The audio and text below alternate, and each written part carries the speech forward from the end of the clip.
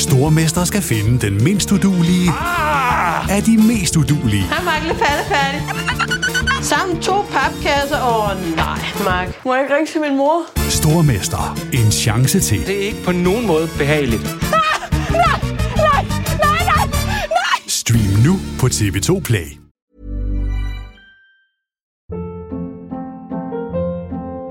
Hold up. What was that? Boring. No flavor. That was as bad as those leftovers you ate all week. Keke Palmer here, and it's time to say hello to something fresh and guilt-free. Hello Fresh. Jazz up dinner with pecan-crusted chicken or garlic butter shrimp scampi. Now that's music to my mouth. Hello Fresh.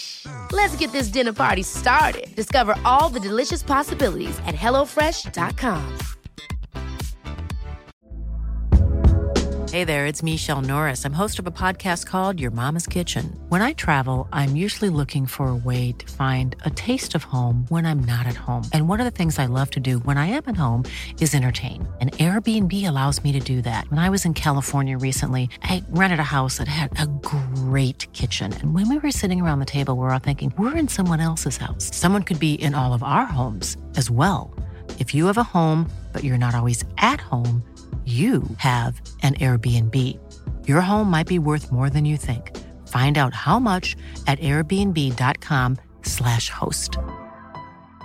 There's never been a faster or easier way to start your weight loss journey than with PlushCare. PlushCare accepts most insurance plans and gives you online access to board-certified physicians who can prescribe FDA-approved weight loss medications like Wegovy and Zepbound for those who qualify. Take charge of your health and speak with a board-certified physician about a weight loss plan that's right for you. Get started today at plushcare.com/weightloss. That's plushcare.com/weightloss. plushcare.com/weightloss. Du lytter til NBA-podcasten fra TV2 Sport. Det er et svært skud for sejren. Nej! Game winner! Det er jo derfor, man skal... Er du her endnu?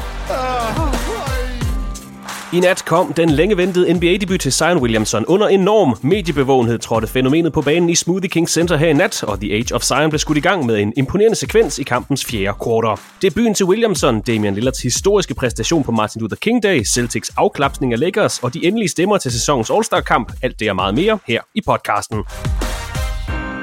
Torsdag den 23. januar 2020. Velkommen indenfor i TV2 Sports NBA-podcast. Det er en ret speciel uge i NBA-kalenderen her, hvor NBA's 30 mandskaber alle har spillet mellem 42 og 46 af sæsonens 82 grundspilskampe. Den her uge har nemlig budt på Martin Luther King Day her i mandags, på Zion Williamsons NBA-debut her i nat, og på fredag så skal vi så have afviklet den første NBA-grundspilskamp på fransk jord, når Milwaukee Bucks møder Charlotte Hornets i den franske hovedstad Paris.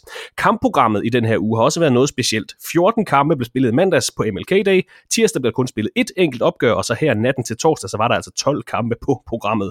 En kampmæssig rutsjetur fra NBA's side den her uge, som vi håber kunne gøre dig klogere på her i podcasten. Mit navn er Christoffer Vestrup, og til at hjælpe mig med at få dannet et overblik over de største historier i de seneste dage, der er NBA-ekspert Peter Wang, der joiner os her i podcasten i dag. Hej Peter, og tak fordi du vil være med. Hej Christoffer, og tak fordi du gider holde mig ud endnu en gang. Det er skønt.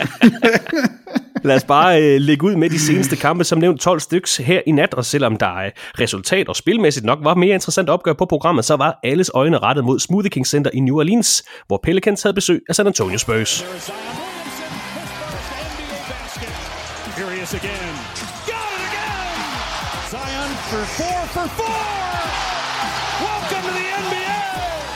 Zion Williamson startede inden for Pelicans i nattens nederlag til San Antonio Spurs. Spurs vandt 117-121. Zion leverede 22 point, 7 rebounds, 3 assists i debutkampen, hvor han spillede 18 minutter. Peter, hvad så vi i den her længe ventede debutkamp i nat? Altså ud over det her massive pressedækning, alt fokus var på Zion Williamson. Hvad så vi fra ham, og hvad så vi i den her kamp? Vi så måske, eller mit postulat vil blive, at vi så den bedst skydende Zion Williamson på trepointslinjen, som vi kommer til at se i hvert fald de næste, skal vi sige, 2,5 sæson. Altså, jeg kan ikke forestille mig på nogen tænkelig måde, at han går 4 for 4 på trepointsskuddene, scorer 17 point i træk i fjerde periode over er det 3 minutter og 8 sekunder, han spiller. Ja. Altså, hvor han er fuldstændig dominerende.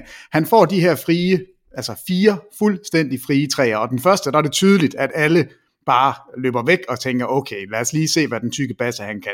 Den sænker han. Den næste, lad os lige se, om det kan passe, at han ramte den 3 før. Okay, og den næste, det er løgn. Man rammer ikke 3 i træk, når man er så tyk, og venstreren ikke har spillet 1 minut NBA før. Og så rammer han den, og den sidste, det er jo sådan en, hvor vi bare, alle ved, den går ikke i. Altså selvfølgelig, det kan ikke lade sig gøre, at man scorer den 4. træer, og bringer Pelicans foran for første gang siden første periode. Og på alle måder, så er det jo bare sådan en drømmestart. Det var så vanvittigt. Jeg hulkede af grin, da han ramte den 4., for jeg synes, det var simpelthen så morsomt.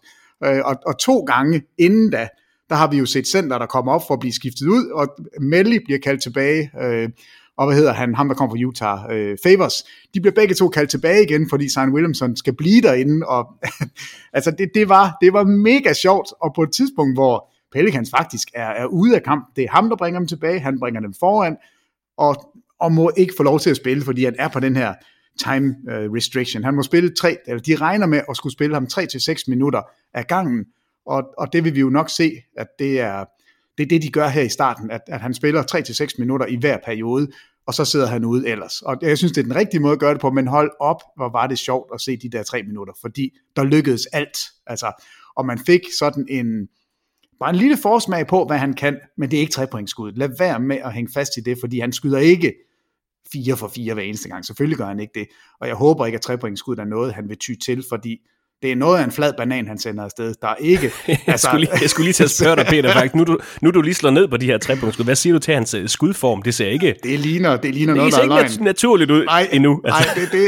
Nej, den er ikke ret god. Altså, det kan man jo godt sige, men nu rammer han 4 i træk, og de går alle sammen i. Men der er ikke meget bue på. Der er ikke meget, der sådan tyder på, at det er et formfuldt indskud. Det er det ikke. Men hold nu op. En meget, meget smuk debut, hvis vi kun ser 4. periode. Meget typisk for NBA-rookies, så bød den her debut også på en del fejl. 5 turnovers blev det til på de her 18 minutter, men 8 for 11 fra gulvet, 4 for 4, som Peter er inde på bag 3-pointslinjen, er mere end godkendt. Scoringerne kom på det her vigtige tidspunkt i kampen, hvor Pelicans prøvede at kæmpe sig tilbage i opgøret mod Spurs. Synes du, at præstationen og selve kampen levede op til det hype? Den her lange ventetid, som vi alle sammen har gået igennem, siden Zion undergik den her mindre operation i knæet før sæsonen, og altså udskød debuten i verdens bedste basketballliga med 3 måneder. Ja og nej. Altså selvfølgelig lever den op til det, fordi det er Zion Williamson, og fordi Zion Williamson er så stor, som han er. Altså de statistikker, der er kommet ind omkring, hvad der bliver solgt af ting og sager, hvor stor han er i forhold til nogen før. Altså jeg har lidt the Zion-effekt, kalder de det selv. Altså 12.000 Pelicans season tickets er der blevet solgt inden sæsonen. 10.000 fans var til den første træning, hvor Zion Williamson var med. 4,4 millioner Instagram-følgere har han. Og så den sidste statistik, som jo er det, man skal lægge mest mærke til, hvis man kigger på, hvor populær man er. Flere trøjer solgt end alle første runde valg fra 2018 sammenlagt. Det er Zion Williamson. Jamen, hvor vanvittigt er det? Altså, han har solgt mere end alle første rundevalg fra 2018 til sammen. Det er historisk stort, det Zion Williamson gør ved ligaen, fordi der kommer så meget bevågenhed. Spillet på banen, det kan jo aldrig nogensinde blive bedre, end han gjorde det i nat, fordi han spiller på den her måde, at han ikke må spille ret mange minutter. At han kan komme ind og levere på de 6 minutter, der han er inde i 4. periode, på de 3 minutter, hvor han rammer de her træer, og hvor han faktisk viser nogle andre ting også, og det vil jeg gerne vende tilbage til lige om lidt. Men altså, der leverer han jo det, som hypen har været omkring. Men indtil da, der var det jo en blandet pose bolcher, vil jeg sige, for der var rigtig mange dårlige beslutninger, mange turnovers, du kalder det selv 5 styk, og det jeg synes var befriende, det var, at han ikke gik ind og sagde, giv mig bolden, jeg skal lave en masse. Altså han vidste jo også godt, at alle folk kiggede på ham, og jeg synes faktisk, den er mere end bestået, fordi han leverer det her i 4. periode. En ting af de her turnovers, det kommer, som vi nævner, typisk fra de her rookies i deres første sæson.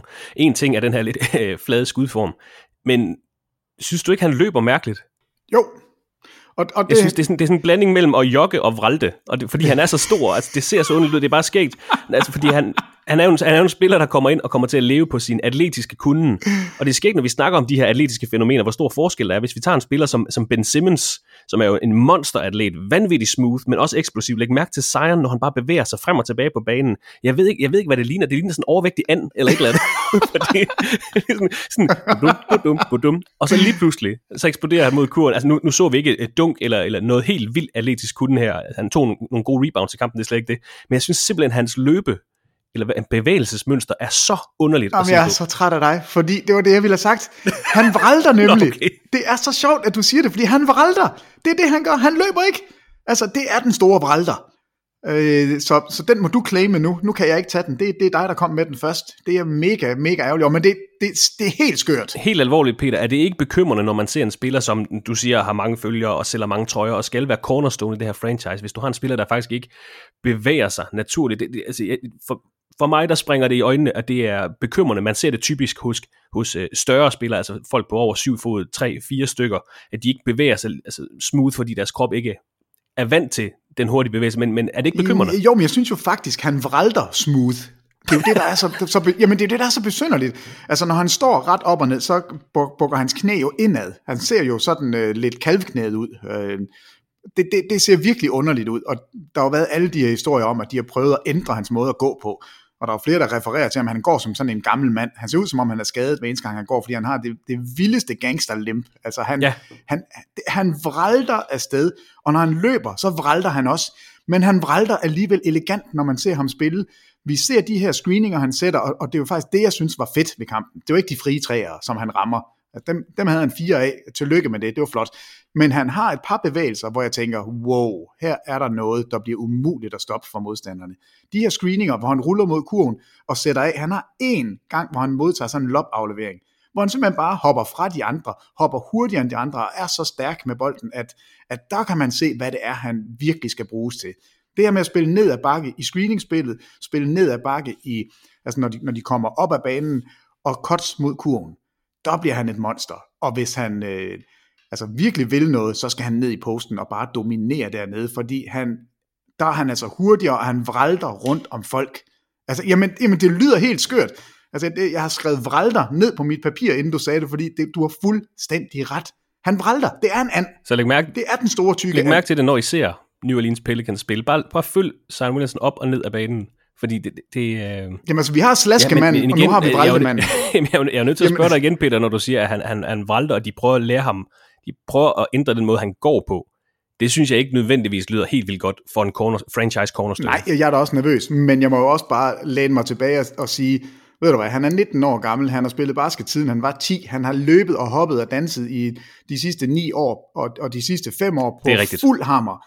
Så har han fået den her meniskenskade, og den er repareret nu, og de har taget sig rigtig god tid. Så han er så sammensyet i det knæ, som man overhovedet kan blive. Så jeg er fortrøstningsfuld, og jeg tænker, ved du hvad, der er nogen, altså jeg kender da også mange mennesker, der ser mærkelige ud, og som går mærkeligt. Og altså, vi kan jo ikke være lige elegante alle sammen, og Zion Williamson, han har sin egen stil, og jeg håber bare, at den der gigantiske krop, den simpelthen er bygget til det her.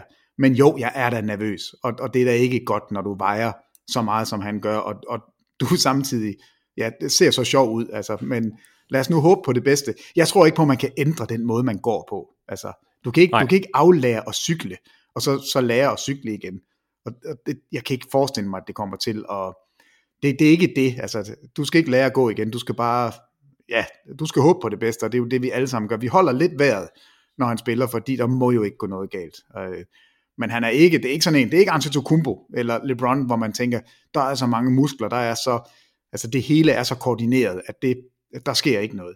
Der er det lidt modsat med Williamson. Der tænker man, det kan godt gå galt. Men lad os håbe på det bedste. Helt sikkert. Men det blev ikke til en sejr i debutkampen for Zion Williamson. San Antonio Spurs vandt nattens opgør 121-117 efter 32 point fra LaMarcus Aldridge og 20 point fra DeMar DeRozan. Det var Spurs tredje sejr i træk, og med sejren, samtidig med at Memphis Grizzlies tabte til Boston her i nat, så kravler Spurs indenfor på en slutspilsplads i Western Conference. Vi havde ellers set rigtig gode takter fra New Orleans Pelicans i mandagens opgør mod Memphis Grizzlies. Grizzlies jo et af de hold, som Pelicans skal kæmpe med, hvis de vil op og have den her 8. plads i Western Conference, som de selv for nyligt har meldt ud, at de går benhårdt efter. Her i mandags vandt de med 10 point over netop Memphis, 126-116 i Memphis, vel at mærke, efter en kamp, hvor de var oppe med 25 point på et tidspunkt. Jeg tror også, vi snakkede lidt om det i mandagens podcast, måske også sidste uge, Peter, men lugter det her lidt af et seriøst run fra New Orleans her i den sidste halvdel af grundspillet? De startede sæsonen rigtig dårligt, men før det her opgør mod San Antonio i nat, der var de 10-4 i deres sidste 14 kampe, og de 4 nederlag, de havde de sidste 14 kampe, det var til Clippers, Celtics, Jazz og Lakers, hold, du ikke bare henter sejre mod, altså top 3 i Western Conference, plus Celtics fra Eastern Conference. Ja, de laver et seriøst run. Og nu kan jeg ikke statistikkerne efter kampen, men statistikkerne før kampen sagde, der var flere hjemmesider, som projekterer, hvad kommer der til at ske, hvor stor er sandsynligheden for, hvilket hold går videre. Og der regnede man med, at Pelicans havde en 61% chance, altså når man kigger på, hvilke hold skal de møde resten af vejen, hvordan, altså det hele prøver man at lave en formular for, og så sige, hvem der ligger udenfor lige nu, eller hvem får den 8. slutspilsplads.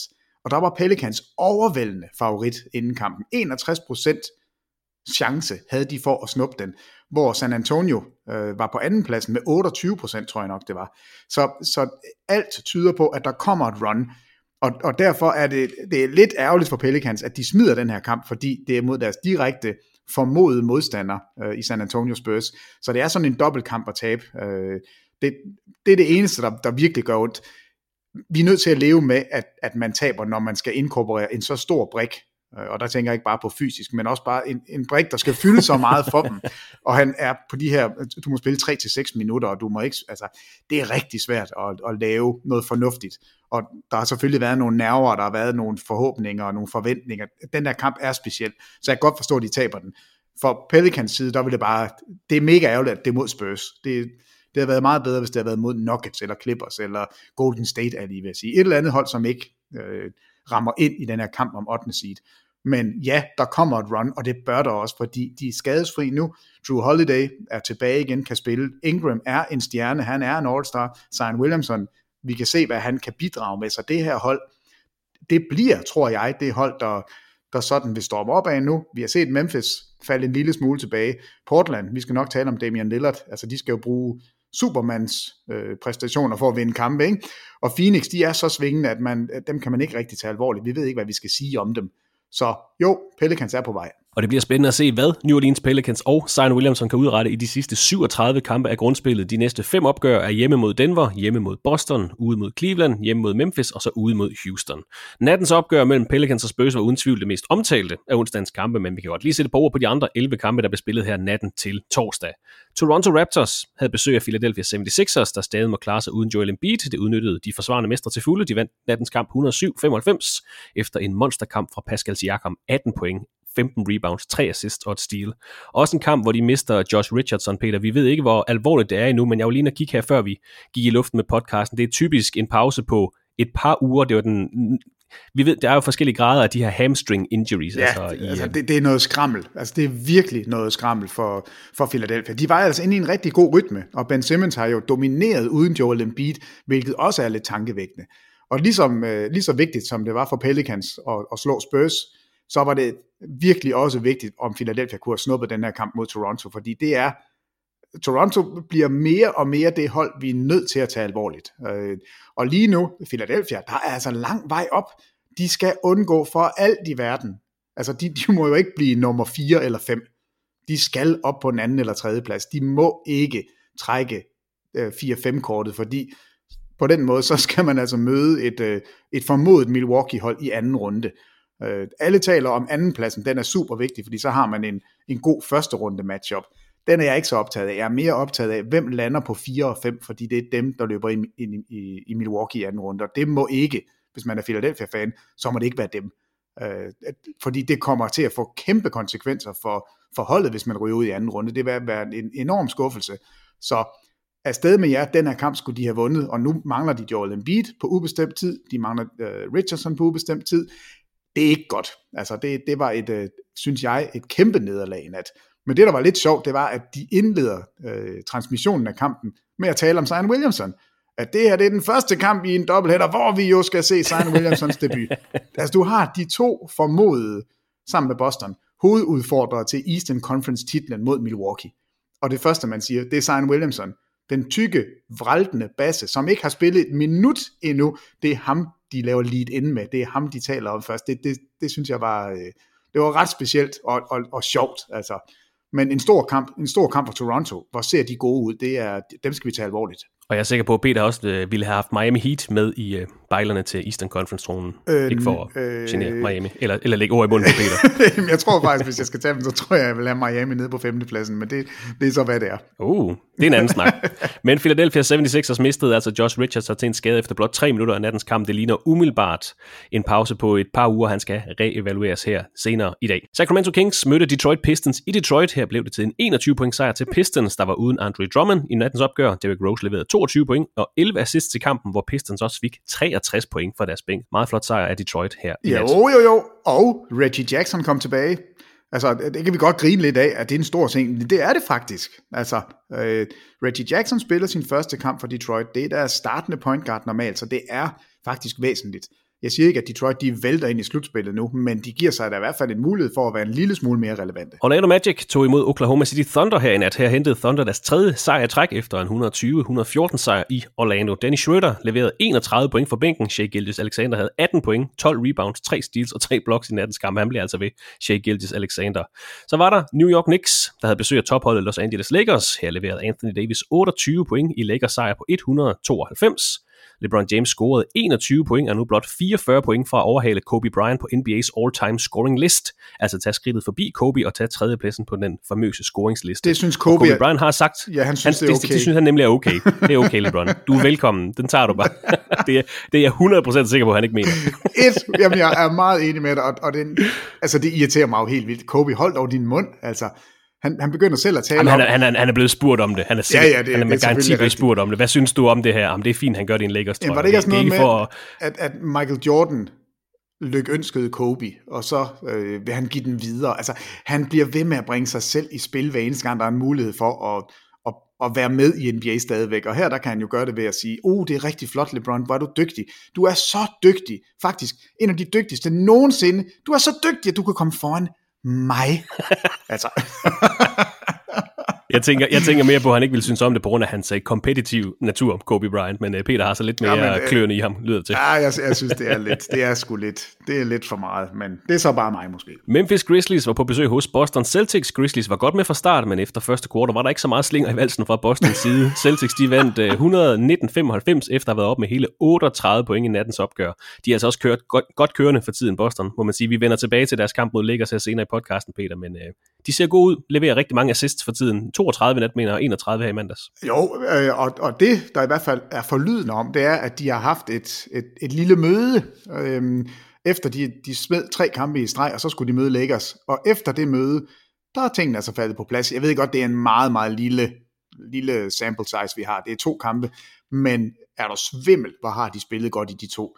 Og Lakers, det var det bedste udebanemandskab i NBA, da de kom til Boston. Memphis var et hold, som jo virkelig havde rullet afsted, og de taber så på Martin Luther King Day, og så taber de så den her. Og Ja Morant, han mødte jo lige en Marcus Smart, og en Jason Tatum, og en Jaylen Brown, og altså der var mange spillere, der syntes, det var sjovt at skulle dække Ja Morant, som scorer 2 point. Og Jrue Holiday i sidst. Han mødte New Orleans Pelicans og blev også stoppet der. Det var sådan heller ikke en ret god kamp, han havde i mandags. Ja, så der har man... I hvert fald er der en formular for, hvordan skal man stække Memphis, og det er at stække Ja Morant, og det er i hvert fald lykkedes i de 2 kampe. Det er ikke, altså, han skal nok komme sig, det er stadigvæk min favorit til Rookie of the Year, det er slet ikke det. Men Boston har set vanvittigt gode ud, og det er sjovt, når det kommer efter en intern diskussion, hvor man et eller andet sted har været efter hinanden og sagt, det er simpelthen ikke godt nok, det du laver, du skal gøre det. Men det lyder bare som om i Boston, at det ikke har været så meget skældt de andre ud, men mere en måde at sige, jeg ved godt, at jeg skal gøre noget mere her, og hvis vi alle sammen kan det, så som enhed, der bliver vi nok bedre. Når de så går ud og præsterer det, de har gjort de seneste 2 kampe, så virker det jo. Og jeg kan virkelig godt lide, at du sagde, at Memphis, de var med fra start. Altså, de førte 27-25 efter første periode, så fik de altså 1 på gummerne. Altså, de scorede 17 point og 19 point i anden og tredje kvartal, og så Boston scorede 33 og 41. Altså, er der svimmel. 74-36 over 2 perioder, så ved man godt, hvem der er det bedste hold der. Miami Heat mødte Washington Wizards på hjemmebane, og her skulle der faktisk overtid til, før Heat kunne hive en sejr hjem. 134-129 vandt hjemmeholdet, der nu er 8-0 i overtidskampe i den her sæson. Bradley Beal blev kampens topscorer med 38 point, mens Jimmy Butler leverede 24 point fra Heat, der også fik 25 point fra Tyler Hero kommende fra bænken, og 22 point fra Goran Dragic, også fra bænken. 8-0 i overtid fra Miami Heat i den her sæson, plus at de har etableret det her skræmmende bænkeunit, og så skal vi huske, at de er uden Justice Winslow for tiden, og alligevel har de vundet 4 4 af deres seneste 5 kampe. De er altså ikke for sjov, de her Miami Heat, selvom du kun har dem på en 5. plads i dit lille Eastern Conference-hierarki. Nej, men omvendt, så vil jeg jo sige 8 gange omkamp. Ikke? Dem vinder man jo ikke. Altså, du vinder ikke 8-0. Det har Miami så bare gjort alligevel. Altså, de har været rigtig heldige, men normalen vil jo sige 4-4, og så ser deres record lige pludselig helt anderledes ud.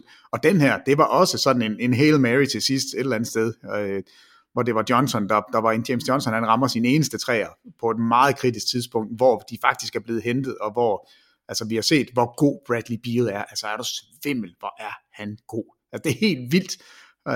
Så jeg synes Miami, altså props til dem for at vinde den, men de er også heldige lige nu. Omvendt, de er kommet i 8 overtidskampe. Hvorfor kan de ikke afgøre det i normal tid, kan man så sige? Ja, altså lige præcis. Men altså, så længe det går, så går det. Og Jimmy Butler, de bliver ved med at lovprise ham, og bliver ved med at komme ud. Spoelstra bliver ved med at sige, jamen han er jo lavet til at spille i Miami, og endnu en gang må jeg bare sige, det er trist, jeg ikke har fået dem noget før, fordi det her, det er simpelthen en Miami-spiller. Så det kører for Miami lige nu, men jeg kan bare ikke se, at det er et...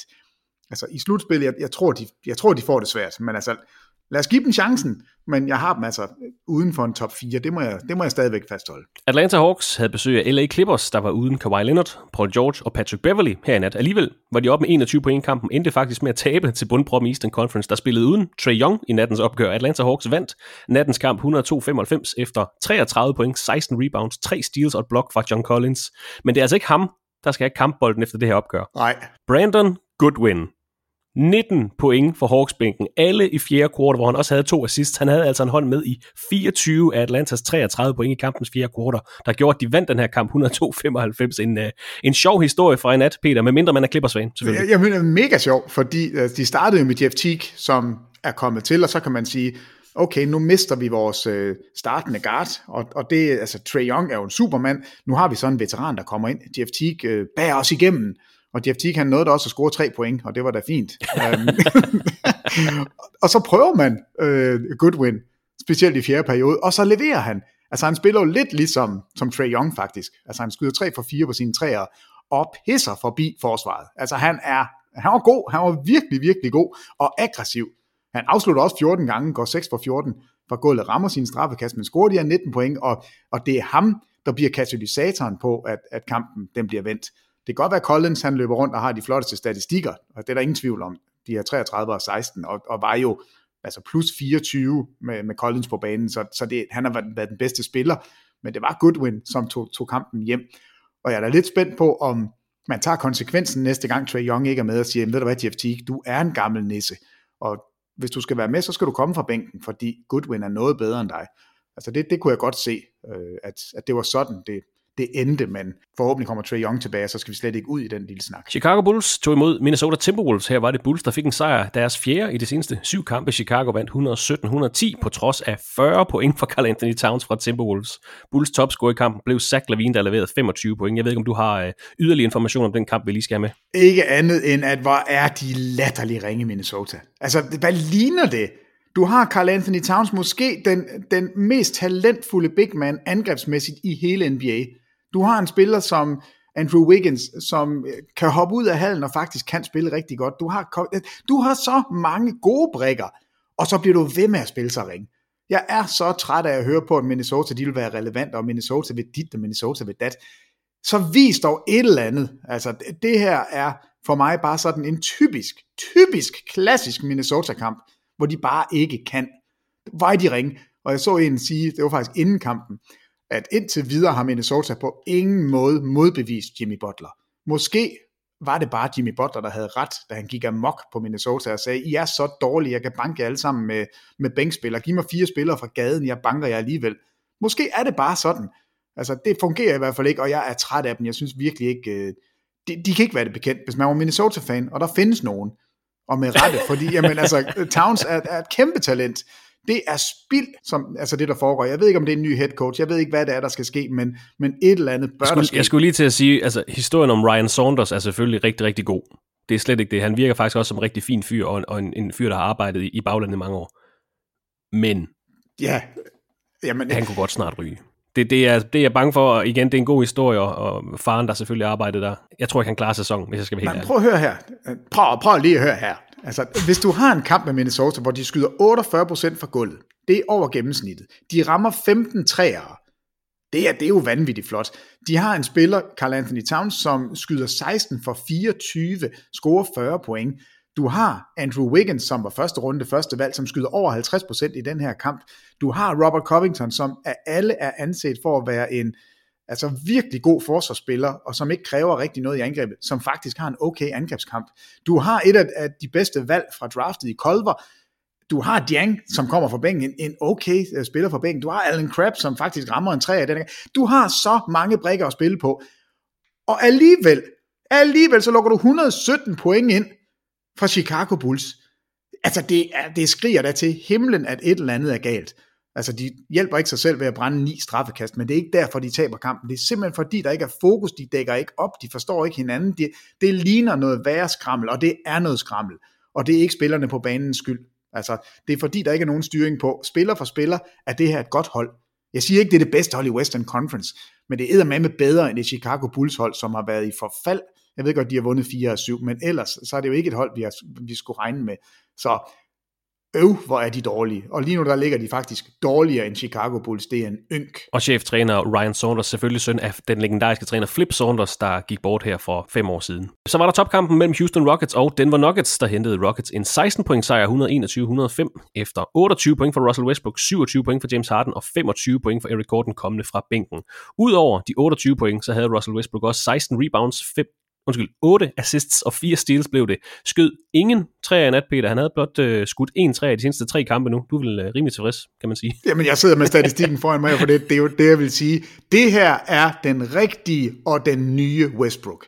De seneste 3 kampe i den her 0-0. Kampen inden 0-1, og det er måske den mest omdiskuterede træer, vi har set i nyere tid, hvor han stjæler bolden på PJ Tucker, dribler ind igennem feltet, over på den anden side af feltet, skyder en træer. Det var for Martin Luther King Day, den tager vi om lidt. Kampen inden da, 0-0 på træerne. Ellers, så havde han 5 afsluttede, 6 afsluttede, hele vejen ned igennem, og havde en 0-8 donut imod Golden State. Det eneste problem, det er, at man har tabt 2 af de 3 kampe, hvor han gør det rigtige. Han har spillet fremragende. Prøv at høre en skudprocenter. 15 for 23 imod Lakers, den taber de. 16 for 24 imod Oklahoma, den taber de. 11 for 25 her mod Denver, den vinder de. Det er ikke Westbrook, der har fejlet i lige præcis de her kampe. Det er James Hardens niveau, der har været så ringe. Altså hans procent og hans effektivitet har været virkelig, virkelig dårlige. Det øjeblik, Westbrook spiller sådan her, som han har gjort de sidste 3 kampe, eller faktisk har gjort i hele januar, og James Harden rammer det niveau, han normalt har, så vil vi se det Houston Rockets hold, som alle ved har en fli af en chance for at vinde hele baduljen. De kan vinde det hele, men det kræver, at Westbrook spiller sådan her. Det kræver, at James Harden rammer niveau samtidig med. Og det har vi ikke rigtig set. Men jeg er super fortrøstningsfuld, selvom man har smidt kampe. Altså det her ligner noget, som Rockets kan bygge videre på. Så jeg er totalt oppe på Rockets, selvom de faktisk har tabt 4 af de sidste 5 kampe. Houston Rockets har spillet 43 kampe, har altså 39 tilbage i den her sæson. Apropos James Harden, han har 1539 point efter den første halvdel af grundspillet, kan altså være på vej til at levere 3000 point i et NBA-grundspil. Som nævnt, han var på 1539, der er 39 kampe igen, det er realistisk. Der er kun 2 andre spillere, der har leveret 3000 point i et grundspil tidligere. Michael Jordan og Will Chamberlain. Will Chamberlain har selvfølgelig gjort det 3 gange, fordi Will Chamberlain er latterlig.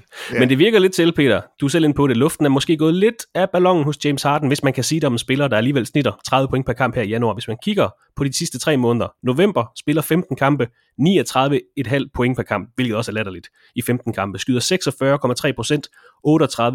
38,9% bag træerne. I december spiller han 14 kampe, 37,3 point per kamp, stadig latterligt, skyder 48,1% og 42,5% bag træerne. Her i januar, 9 kampe, 30,9 point, 36,5% og 26,6 bag træerne, altså et dyk på 6,4 point per kamp, et fald i skudprocenterne på næsten 13 og 16% bag trepointslinjen. Han skyder lidt færre gange her i januar, det kan måske undskylde manglen på point. Min pointe er egentlig, er det træthed, eller er det en ændring i spillet hos Houston Rockets? Vi har jo set ham komme lidt ind og ud af rytme. Så jeg tror faktisk ikke, det er træthed. Jeg tror bare, at det er en shooting slump. Og jeg kan da godt bakke det en lille smule op. I januar måned, nu nævner du det selv, der har han 2 kampe, altså vi er ikke nået ret langt ind i januar, han har 2 kampe, hvor han misser 16 træer. Blandt andet på Martin Luther King Day. Altså, det vil jo sige, at han bare over 2 kampe, så skal han altså indhente 32 missede træer for at få sin procent op på noget anstændigt, altså 6, 37, 38, altså vi vil jo gerne have ham op på 40%, så skal du lige pludselig gå i en voldsom scoring streak og virkelig være varm for at hente 32 missede skud i træk. Og det har han altså gjort før. Altså han har haft, i oktober missede han 16, i december missede han 16, i marts måned 2019 missede han også 16, i januar missede han også 16. Så han har gjort det her før. Det er ikke noget nyt. Jeg tror simpelthen bare, at han lige har ramt en cold streak på et tidspunkt, hvor vi så på den måde kan kigge på en januar måned og sige, hold da op, er det fordi du er træt? Er det fordi? Nej, jeg tror ikke det er det. Jeg tror bare ikke han har haft tur i den. Så de skal holde fast i, at det er det rigtige de gør lige nu, fordi lige nu ser det ud som om, at Westbrook har forstået, hvad det er han kan, og hvad det er han skal. Det er at være den mest aggressive, mest vanvittige point guard i feltet, vi har set nogensinde. Altså han spiller som om, han er besat lige nu, og det er sådan, han skal spille. Så nu sagde jeg, at de har tabt 4 ud af 5, det er ikke rigtigt, det er 4 ud af 6, undskyld. Men Westbrook gør det rigtige, James Harden skal bare lige finde sit niveau, så er det her hold de smadrede Denver i nat. De skulle have vundet over Oklahoma. Det var jo, jeg ved ikke hvad i alverden, der gik galt der. Lakers, der fik de sådan lige lidt bank. Men altså, jeg vil sige, at mod alle odds, så sidder jeg helt højt på det, der sker i Houston, fordi jeg kan se aftegningen til det rigtige. Vi mangler lige 2 kampe fra onsdagens program. Phoenix Suns havde besøg Indiana Pacers. Pacers var foran fra start til slut, vandt nattens opgør med 25 point, 112-87, 24 point, 13 rebounds fra Domantas Sabonis, 25 point fra TJ Warren. Jeg ved ikke, om du har set den grafik, der viser, at Domantas Sabonis sådan, statistikker fra sin NBA-karriere er faktisk bedre end sin fars. Domantas Sabonis er tossegod, og faktisk så kan jeg huske, vi talte om det, da Miles Turner blev skadet, der ved jeg, at vi to sad og talte om, at det her kunne blive den helt store åbning for Sabonis, fordi man på den her måde kunne fuldstændig se, hvem det er det, vi skal køre spillet igennem. Og jeg synes, vi har haft ret. Jeg synes ikke, at Sabonis har set sig tilbage siden, og Indiana har heller ikke. De spiller virkelig godt, og han dominerer statistikkerne. Det er lidt billigt at sige, at de er bedre end hans fars, fordi Sabonis far var 100 år gammel, da han spillede, så på den måde er det lidt snyd, der er det lidt skewed, altså at tage den statistik frem, synes jeg, men det ændrer jo ikke på, at Sabonis lige nu spiller verdensklasse basket, og han er jo all-star, altså det er han, og det skal han være. Nu planter jeg bare lige en lille tanke hos dig, Peter. Har Miles Turner nogen trade-værdi? Ja, det har han, fordi han er en eminent forsvarsspiller, og selvfølgelig det sted, hvor jeg ved, du kigger hen, og det bør du også, altså hvis Celtics kunne få fat i Miles Turner, så ville det være et scoop, og så ville det være det, der kunne gøre, at Boston kunne sige, ved I hvad, vi kan vinde det hele. Det var ikke specifikt Boston, det var egentlig bare sådan generelt, altså hvis Indiana kan gå ud, og de får Oladipo tilbage her i slutningen af måneden, om ikke så mange dage, og de kan gå ud og hente en brik, der måske, altså jeg ved ikke, han starter for dem, Miles Turner, så det er deres startende center, de skal erstatte med noget andet, men når Sabonis leverer, som han gør. Ja, jamen altså, det er i hvert fald noget, jeg... Tanken er i hvert fald interessant, synes jeg. Men helt sikkert, og den er i hvert fald interessant, fordi man skal beslutte, altså er det her noget, vi kan gå videre med? Og der tænker jeg ikke på at komme ind for et slutspil, men kan vi virkelig lave noget ballade, når vi spiller med 2 big men? Altså 2 spillere, som på den her måde skal komplementere hinanden, eller også er det bare det, de siger, at Miles Turner er faktisk en god trepointsskytte. Vi flytter ham ud. Altså vi flytter ham ud bag trepointslinjen, ligesom man skal gøre med Al Horford i Philadelphia. Der er det bare mere udtalt, fordi Ben Simmons også fylder op ind i feltet. Her der er problemet alligevel ikke så stort. Så man kan godt gå ud og afsøge markedet og sige, hey, hvad så? Hvad kan vi få for Miles Turner? Og der tror jeg tror faktisk, du kan få rigtig meget for ham, fordi i den rigtige situation, der er han også god. Men lige nu er det lidt en luksus, men det er jo en god luksus at have, hvis man kan få det til at fungere. Og Indiana, altså, de ser skarpe ud. Jeg har ikke lyst til at møde Indiana i slutspillet. Altså, det bliver ikke nemt. Og det er dels fordi, at Sabonis spiller så godt, men det er jo også fordi, de kan sætte noget fysik på banen.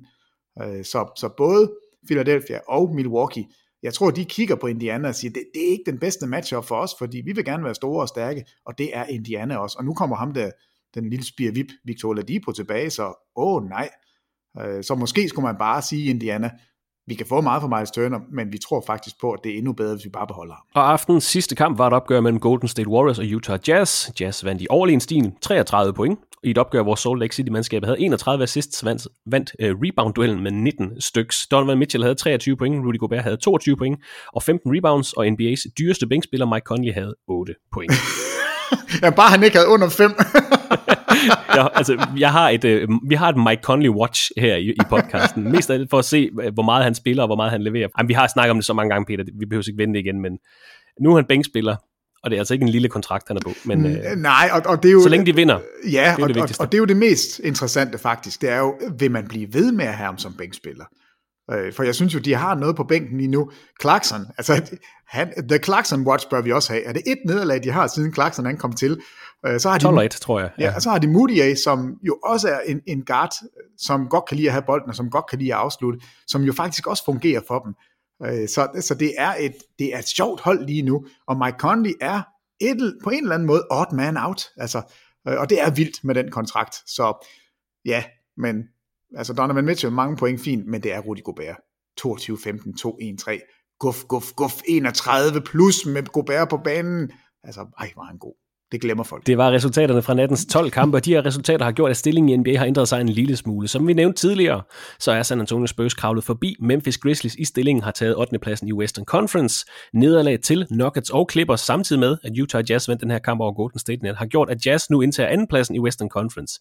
4 kampe fra Los Angeles Lakers på 1. pladsen. Indiana Pacers vandt, samtidig med, at Philadelphia 76ers tabte. Dermed bytter de to hold pladser igen. Pacers ligger på 5. pladsen i øst, mens 76ers har 6. pladsen i Eastern Conference. Det var de sådan helt store ændringer i stillingen, der blev lavet her i nat. Er der andet, der springer i øjnene hos dig, Peter, når vi kigger på stillingen her i dag, den 23. januar? Nej, men det er bare sjovt. Altså, det er tankevækkende, at Utah nu ligger nummer 2. Altså et hold, som slet ikke kunne fungere, da Conley var der. Så laver de om for Joe Ingles, den gamle venstrehåndede mand, ind, og så lige pludselig fungerer det. Og så går de sådan under radaren. Altså, der er faktisk ikke ret mange, der taler om Utah. Og de er bare, de har en fest, når de møder de dårlige hold. Altså, de er 25-4 imod hold under 50%. Så er det lidt sværere for dem at spille mod de gode hold. Der er de kun vundet 6 og tabt 9. Så måske er det også bare et hold, der ved, at de slår alle de dårlige, og så har de problemer med de store stærkere. Det skal de have fundet ud af, hvordan de får has på dem. Men de er altså op som nummer 2 i Western Conference nu. Det synes jeg egentlig er ret overraskende. Fra onsdagens resultater springer vi nu tilbage til mandagens Martin Luther King Day-program, hvor vi altså fik en række iøjnefaldende præstationer og resultater. Lad os bare lægge ud med aftens bedste individuelle præstation. Damian Lillard leverede 61 point i Portland Trail Blazers overtidssejr over Golden State Warriors. Han var 17 for 37 fra gulvet, ramte 11 træer på 20 forsøg, gik 16 for 16 fra straffekastlinjen, og ud over de her 61 point, så havde han også 10 rebounds, 7 assists og et steal, men det er altså de her 61 point, der for alvor gjorde det her til en historisk præstation. Fordi 61 point er flest point scoret af en spiller på Martin Luther King Day i historien. Lillard er den første spiller i NBA's historie til at levere minimum 60 point i en kamp, hvor man også rammer 10 træer. De 61 point er flest point scoret i en enkelt kamp af en Portland Trailblazer nogensinde, så altså endnu en franchise-rekord til Lillard. De 11 træer er en Trailblazer franchise-rekord. Det samme er 16 ramte straffekast uden at misse, så der var endnu 2 franchise-rekorder til Damian Lillard. Han er den blot 5. spiller siden 1977 til at levere 60 point, 10 rebounds og 5 assists i en kamp. De andre er James Harden, Tracy McGrady, David Robinson og Michael Jordan. Det var Lillards anden kamp i den her sæson med minimum 60 point, og de 61 point i mandags er det mest en spiller har scoret i den her sæson, så han har altså også sæsonrekorden for point. Må ikke James Harden, han sidder og varmer op til en præstation her i løbet af de næste måneder. Sammen med Wilt Chamberlain, Elgin Baylor, Michael Jordan, Kobe Bryant og James Harden er Damian Lillard nu med i den klub med spillere, der har leveret minimum 60 point i flere kampe på en enkelt sæson. Og det er en eksklusiv klub, den her lille elite med spillere med 60 point i flere kampe. Damian Lillard har nu 2 kampe, hvor han har scoret 60 point. Elgin Baylor har 3, James Harden og Michael Jordan har 4, Kobe Bryant har 6, og Wilt Chamberlain, som er latterlig, har 32 kampe. Det er altså 26 mere end andenpladsen. 32 kampe med minimum 60 point. Så sådan 6-7 NBA og eller franchise-rekorder på sådan en mandagssejr over Golden State Warriors. Det er en meget god dag på kontoret for Damian Lillard. Det er en super fin dag, og jeg sad heroppe og håbede, at du ikke havde den sidste statistik med, fordi den synes jeg var sjov. Han er også, altså Damian Lillard, den eneste spiller på 6'2" eller mindre, der har 2 60-pointskampe.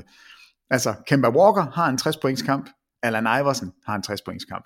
Så nu har Damian Lillard altså 2, og så er han den, der har scoret flest af de små spillere. Jeg hylder altid de små, når vi kan. Vi hylder de tykke. Zion Williamson har vi givet en masse props, men de små drenge, de skal altså også have. Det er vanvittigt, at Damian Lillard er scoring champ, hvad det angår. 61 point. Altså, det kommer noget bag på mig, at der ikke har været en, jeg lige vil sige, Nate Archibald, at han ikke havde Tiny Archibald ikke havde en kamp med 60 eller derover. At Allen Iverson kun har en enkelt, det kommer også lidt bag på mig. Der står Damian Lillard altså helt alene. Og det, der er helt sygt ved den her præstation, det er jo, at han har en træer, hvor de skal, altså for at komme videre, for at komme ud i forlænget spilletid, der skal Damian Lillard ramme sådan en step-back skør træer.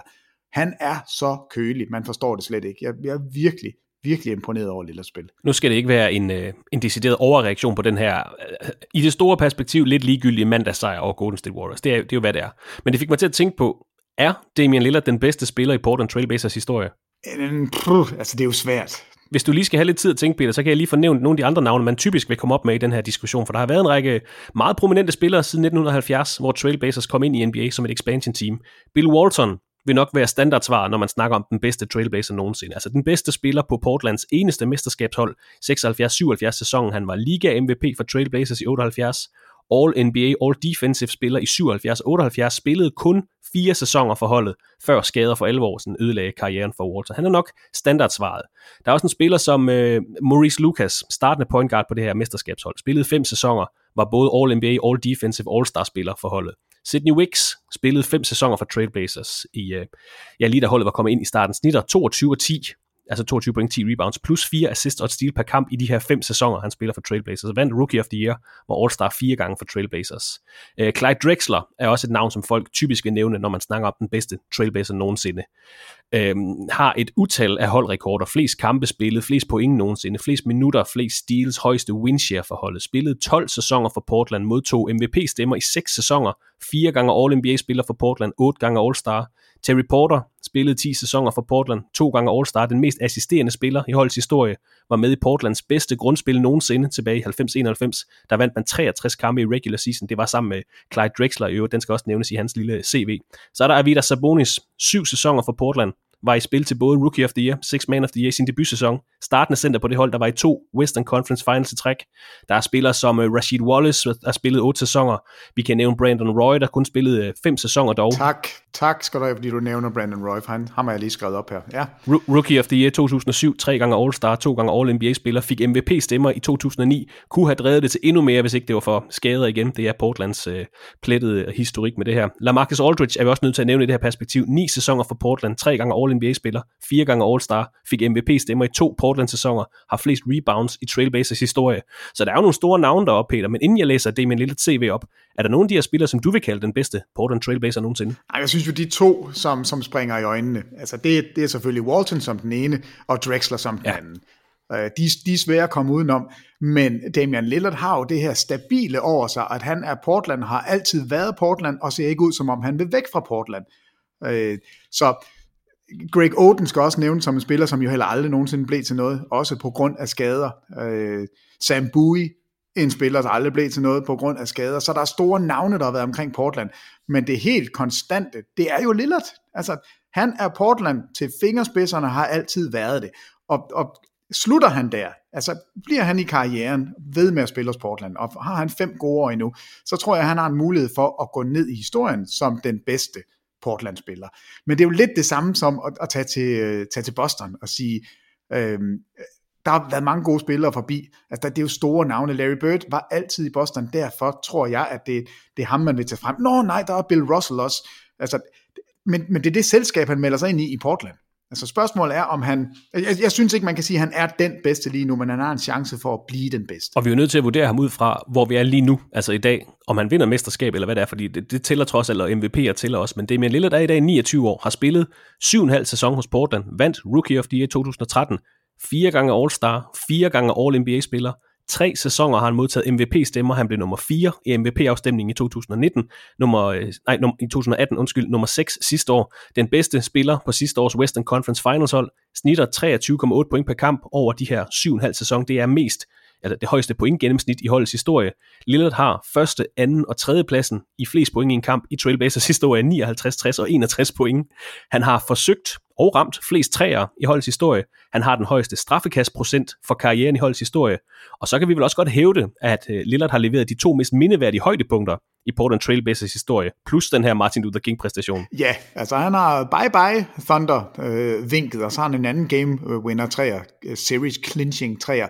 Så han har leveret på den største scene, og alligevel ikke. Fordi han har ikke været i finalerne. Han har ikke vundet et mesterskab. Der kan Walton stå og svinge sin ring rundt i en snor og sige, se den her, den har jeg vundet. Og det var min skyld, at Portland var der. Jeg blev ligaens MVP. Jeg har været den bedste spiller på et tidspunkt, og jeg har vundet et mesterskab. Og Drexler kan sige, hallo, prøv lige at se, hvad jeg har gjort. Vi har også været i finalen. Vi vandt godt nok ikke, men det er ham der Jordans skyld. Hvad snakker du om, lille Lillard? Du har ikke engang været i finalen endnu. Så man kan... Han er der ikke helt, det kan jeg godt høre på det. Han er der ikke helt, men han har muligheden for at nærme sig. Ja, men giv ham 5 år, og så trækker han sig tilbage, og han når måske finalen en enkelt gang. Vi ved jo ikke, hvad der kommer til at ske, men det siger noget om en spiller, at han er stabil, og han er i den samme klub hele vejen igennem. Og det tror jeg godt kan blive sådan med Lillard. Og vi skal slet ikke regne med, at han er stoppet endnu. Han er en moderne spiller, han kan jo skyde træer fra, han krydser midten, og har gode år i sig endnu, så han kan slutte som nummer 1. Så det kan være, at vi skal se på det igen om et par år, når han formodentlig er kravlet endnu længere op af Trailblazers all-time lister. Altså han er knap 4.000 point efter Clyde Drexler, som den mest scorende Blazer i historien. Han er knap 1.500 assists fra Terry Porter på assistlisten, og 275 kampe fra Drexler på listen over kampe spillet for Portland Trailblazers. Så hvis man tillægger værdi i de her all-time lister der, så om en 3-4-5 sæsoner, altså så er han på førstepladsen på mange af de her lister. Jamen altså om 2,5 sæson, når den er slut, plus 2 sæsoner mere, så er han sandsynligvis foran Clyde Drexler. Men hans legacy kommer til at gå lidt ned i, hvad sker der i slutspillet. Han har præsteret det helt store op til conference finals. Nu skal han tage det næste skridt, og han har jo mulighed for det. Det ser bare desværre ud som om, at Western Conference bliver lige lidt for tough i år, og spørgsmålet er, om Portland overhovedet kan snige sig indenfor. Det kunne jeg også godt være ret tvivlsom omkring. Men det er jo en sjov tærskel, det der, Peter, når vi sidder og vurderer spillere over for hinanden, og vi vurderer storhed.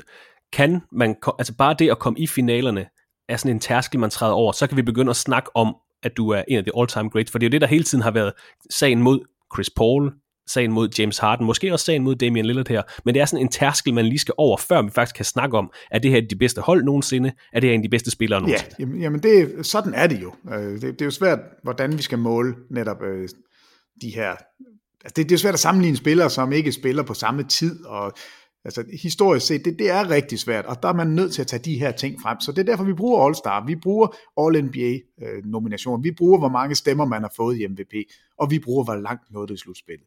Så Patrick Ewing, Karl Malone, John Stockton, Charles Barkley, alle de her navne, de ved jo godt, at det de mangler på deres CV, og grunden til, at de aldrig bliver helt den bedste, det er mesterskaber, og det er den ultimative ting, man skal have til sidst. Bedste mand på et hold, der kan gå hele vejen.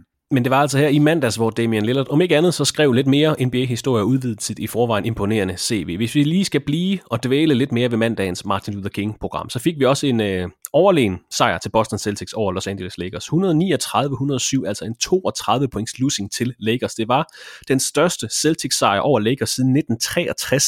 Og den kom altså efter 27 point fra Jason Tatum, 20 point fra både Kemba Walker og Jaylen Brown, og så 18 point fra Enes Kanter fra bænken. Peter, hvad var det, der lykkedes for Celtics i mandagens opgør? Eller omvendt, hvad skete der for Los Angeles Lakers, der jo fik Anthony Davis tilbage og i kamp her i mandags? Var det den enes eller anden skyld, eller var det en kombination af de to? Nej, det var i hvert fald det, der ikke lykkedes for Lakers, det var at bruge deres fysik. Altså, de blev out-rebounded, out-hustled, det var de små drenge. Altså Enes Kanter smadrede jo rundt med JaVale McGee og Dwight Howard, og et eller andet sted også LeBron James blev dunket i hovedet af Jaylen Brown. Altså det var som om, at den fysiske fordel, vi alle sammen troede Lakers havde, den var der bare ikke. Altså de var simpelthen ikke stærke nok, og der tænker jeg ikke på, om de havde muskler nok. Mentalt var de bare ikke til stede. Altså Celtics satte sig meget hurtigt på kampen og var overlegne. Og en af de ting, man skal huske på, det er, at Anthony Davis kom tilbage fra skade, og det var tydeligt, at han var ikke den spiller, som vi kommer til at se, når vi kommer til slutspillet. Han var henholdende, han var lidt bange, det var som om, han godt vidste, at det her, jeg kan få nogle knups, hvis jeg kommer inside, det har jeg ikke lyst til. Og så tror jeg også bare, at LeBron, han er jo sådan rimelig kalkuleret, så jeg tror, han kigger lidt op på scoretavlen og siger, okay, vi er nede med 21, det er ikke værd og bruge energi på at komme tilbage. Det her er et nederlag, og det kan vi leve med. Vi fortsætter. Så det blev en lidt skør kamp, men alt hedder... Men det var bare en fluke, altså i Lakers sæson. Du er ikke nervøs for deres spil? Man kan ikke lægge noget i den her kamp? Nej, det synes jeg ikke. Altså det gør jeg i hvert fald ikke, fordi vi ved, at det bliver et andet hold, når Anthony Davis er skadesfri, og LeBron han ved, at det gælder. Så ved vi, hvad de to kan, og det er omdrejningspunkt. Det er de to, der skal bestemme. Men jeg synes, at der er nogle sjove ting, man kan tage med.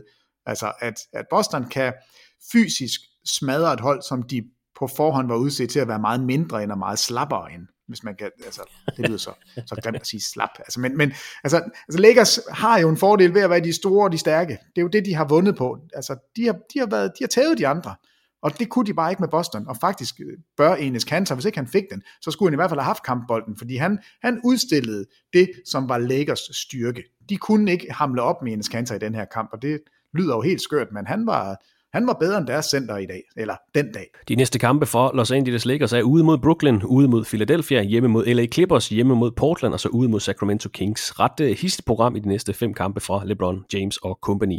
Er det andet, vi skal have nævnt fra mandagens Martin Luther King-kampe, Peter? Det var jo overall set en rigtig underholdende dag med 2 overtidskampe, historiske præstationer, både tætte kampe og også nogle deciderede blowouts. Men er der noget andet, vi skal have nævnt fra mandagens kampe? Altså fra tv-mæssigt synspunkt, synes jeg da, at man skal nævne det her 360-format, som jeg selv personligt er super begejstret for. Altså jeg synes virkelig, det er, altså man kan godt fintune det endnu mere ved at starte kampene for skudt, så man er helt sikker på at få alle afslutningerne med.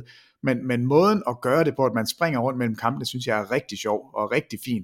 Og det havde jo været en endnu bedre dag, hvis ikke Lakers Celtics var sådan en kamp, der var facet ud, fordi Celtics bare var for gode. Tænk, hvis man nu havde haft en meget, meget tæt kamp der, så havde det jo været så havde det virkelig været sjovt, men formatet kan jeg godt lide, og jeg kan godt lide, at Martin Luther King Day bliver, altså det er ikke lige så stort som deres juleprogram, men at det bliver sådan en mærkedag, og det synes jeg, det var, og jeg synes, det var en rigtig skæg måde at gøre det på. Vi nærmer os afslutningen på dagens podcast. Vi ville egentlig gerne have haft nogle All-Star-nyheder med, men det er faktisk først her i aften, at NBA offentliggør starterne og de 2 holdkaptajner til sæsonens All-Star-kamp, der skal spilles i Chicago her i midten af februar, den 16. for at være helt nøjagtig.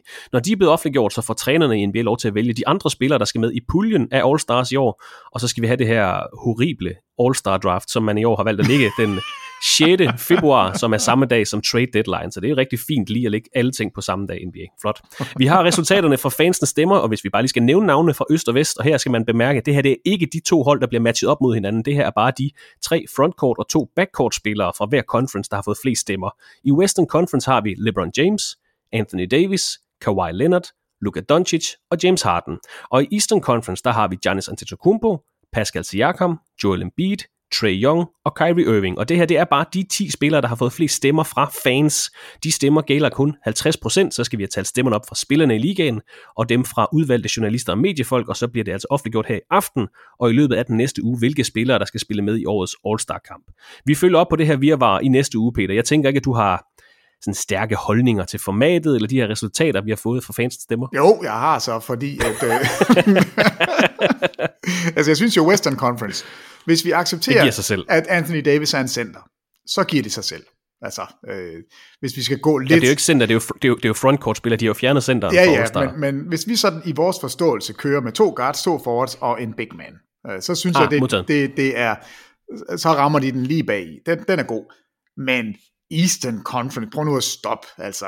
Trae Young, ja, du er bare sjov. Du har klovnehår, haha, og du kan skyde mange træer. Dit hold, det stinker, og de vinder ikke. De har vundet, altså, hvor de ring. 11 og 34, og en af sejrene, det har været uden dig. Så du skal ikke have lov til at være All-Star starter. Du må gerne være All-Star, det er fair nok, men du skal ikke være starter. Og Kyrie Irving, din sure lille mand, altså. Hvad i alverden laver du der? Fordi du dribler mellem benene mange gange. Han spillede 13. Ja, 13 kampe i år. Altså, det her, det er jo ikke Alex Caruso, hvor det bare er fans, der stemmer, fordi han er Lakers mand. Det er jo ikke det, vi er ude i her. Der er jo mange, der mener, at Kyrie Irving bør være den startende guard. Hells no. Altså, det skal han i hvert fald ikke. Og skæbnens ironi vil jo selvfølgelig være, at det er Kemba Walker, der skal starte over Kyrie Irving. Det synes jeg jo er det eneste rigtige. Det synes jeg er sådan fuldstændig skørt. At Kyrie og Trae Young skal stå der. Så jeg har da nogle holdninger til det. De 2 skal ud. Så jeg er nærmest ligeglad, hvem der kommer ind sammen med Kemba Walker, men de 2 skal i hvert fald ikke starte. Western Conference, det er fint. Eastern Conference, ud med de 2 små, ind med 2 små andre. Og det er som nævnt bare fansenes stemmer, vi har modtaget her, Peter. Har du andre holdninger til, hvem der skal være All-Stars, eller har du sat din All-Star-hold nu, eller skal vi have sat dem her i næste uge? Ja, jeg tror, vi skal sætte dem i næste uge. Jeg har ikke sat dem endnu, men jeg bliver jo ved med at nævne folk, som jeg siger er All-Stars. Det kan jo godt være, at jeg løber tør for pladser til sidst. Men altså Sabonis... Western Conference, der er 48 All-Stars, og så Sabonis, han starter inden just. Ja, altså Sabonis, han skal i hvert fald på et hold. Det har jeg besluttet mig for. Det kan vi ikke... Det er ikke til debat. Altså et Indiana Pacers hold, som ligger nummer 5 lige nu, har overhældet Philadelphia. Sabonis er det konstante, der har været der. Han skal indenfor. Brogdon, det er fint, men det er Sabonis, der bliver i min bog Indianas All-Star lige nu. Og vi skal som nævnt nok følge op på alle de seneste All-Star-nyheder her i de næste ugers podcast. Peter, vi er ved at være der for dagens podcast. Er der andet, vi skal have med? Nej, jeg synes, at vi fik rigeligt med. Nej, der er en lille ting, som jeg hørte i en anden podcast, som jeg bare synes var lidt sjov. Hvis ikke man havde hørt den, det her med Zion Williamson, altså at der er jo flere sådan nogle fysiske laboratorier, som måler på alt muligt. Altså, og de bliver ved med at vende tilbage og sige, vi har aldrig set noget lignende med Zion Williamson. Altså, jeg har aldrig set en and i mandeform. Nej, altså han vralter lige ind og placerer sig som den bedste atlet, vi nogensinde har målt på tværs af alle sportsgrene. Altså, de har aldrig nogensinde målt de fysiske ting, som Zion Williamson kommer ind med. Og en af de ting, de nævner, det er hans springkraft, hvor ikke efter, altså hvor du løber ind, men hvor du stående hop, hvor det højst målte, de nogensinde har haft i basket, det er Andrew Wiggins. Med 36 inches hopper han stående. Altså han, uden tilløb, hedder det ikke sådan. Og der er Zion Williamson med 135 kilo, eller whatever han nu vejer. Han kommer op på 33 inches. Og det er to fuldstændig forskellige body types. Det er to helt, altså de er jo bygget meget anderledes, og alle vil jo kunne forstå, at Andrew Wiggins selvfølgelig hopper vanvittigt højt, når det er det højst målte. Men Zion Williamson er næsten ved at fange ham. Så det er den bedste atlet, de nogensinde har haft. Altså den mest fysiske, overlegne atlet inden for alle sportsgrene, og så er han næsten den, der hopper højst fra stående. At han så hopper endnu højere, når han kommer løbende, det giver ingen mening, når du er så stor og tyk. Altså det gør det bare ikke. Altså han er thick, kan man godt sige. Ben, baller, mave, arme, alt er jo bare gigantisk på ham. Han, altså bare er det fedt, han er tilbage, og vi skal lynhurtigt over de her 3-6 minutter. Det gider vi ikke. Altså det kan vi holde ud en uge eller to. Så skal vi ind og se Zion Williamson spille 30 minutter per kamp. Jeg glæder mig, det er fedt. Der er masser af NBA på TV2 Sport X her i weekenden, fredag aften kl. 21.00. Der kan du se Global Games-kampen mellem Milwaukee Bucks og Charlotte Hornets direkte fra Accor Hotels Arena i Paris. Det er den første NBA-grundspilskamp nogensinde på fransk jord. Søndag aften er vi tilbage i USA med to meget interessante kampe fra verdens bedste basketballliga. Kl. 21.30, der kan du se Denver Nuggets mod Houston Rockets, efterfulgt opgøret mellem New Orleans Pelicans og Boston Celtics. Spændende at se, om Zion Williamson stadigvæk er på mindste restriction på det tidspunkt. Det er han nok. En travl weekend, der venter forud, Peter. Jeg må hellere bare lige slippe dig for podcasten her og sige god arbejdslyst her i weekenden, og tak for din tid i dag. Vi snakkes ved i næste uge. Jamen tak for det hele, Christoffer. Tak for det. Og tak til dig, der lyttede med her i TV2 Sports NBA podcast. Vi håber, at det var værd at lytte til, og at du finder vores podcast igen i næste uge, hvor vi runder en helt speciel milepæl, afsnit 200.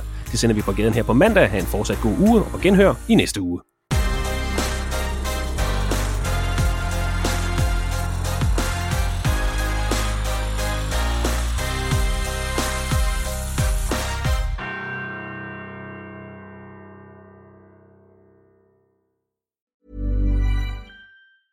Hey, it's Paige DeSorbo from Giggly Squad. High quality fashion without the price tag. Say hello to Quince.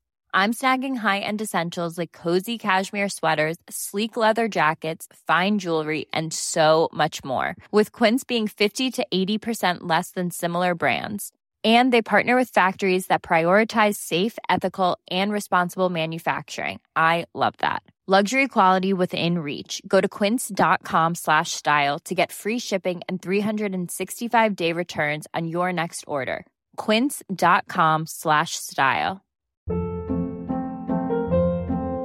Hold up. What was that? Boring. No flavor. That was as bad as those leftovers you ate all week. Keke Palmer here, and it's time to say hello to something fresh and guilt-free. Hello Fresh. Jazz up dinner with pecan-crusted chicken or garlic butter shrimp scampi. Now that's music to my mouth. Hello Fresh. Let's get this dinner party started. Discover all the delicious possibilities at hellofresh.com. when it comes to your finances, you think you've done it all. You've saved, you've researched, and you've invested all that you can. Now it's time to take those investments to the next level by using the brand behind every great investor, Yahoo Finance. As America's #1 finance destination, Yahoo Finance has everything you need, whether you're a seasoned trader or just dipping your toes into the market. Join the millions of investors who trust Yahoo Finance to guide them on their financial journey.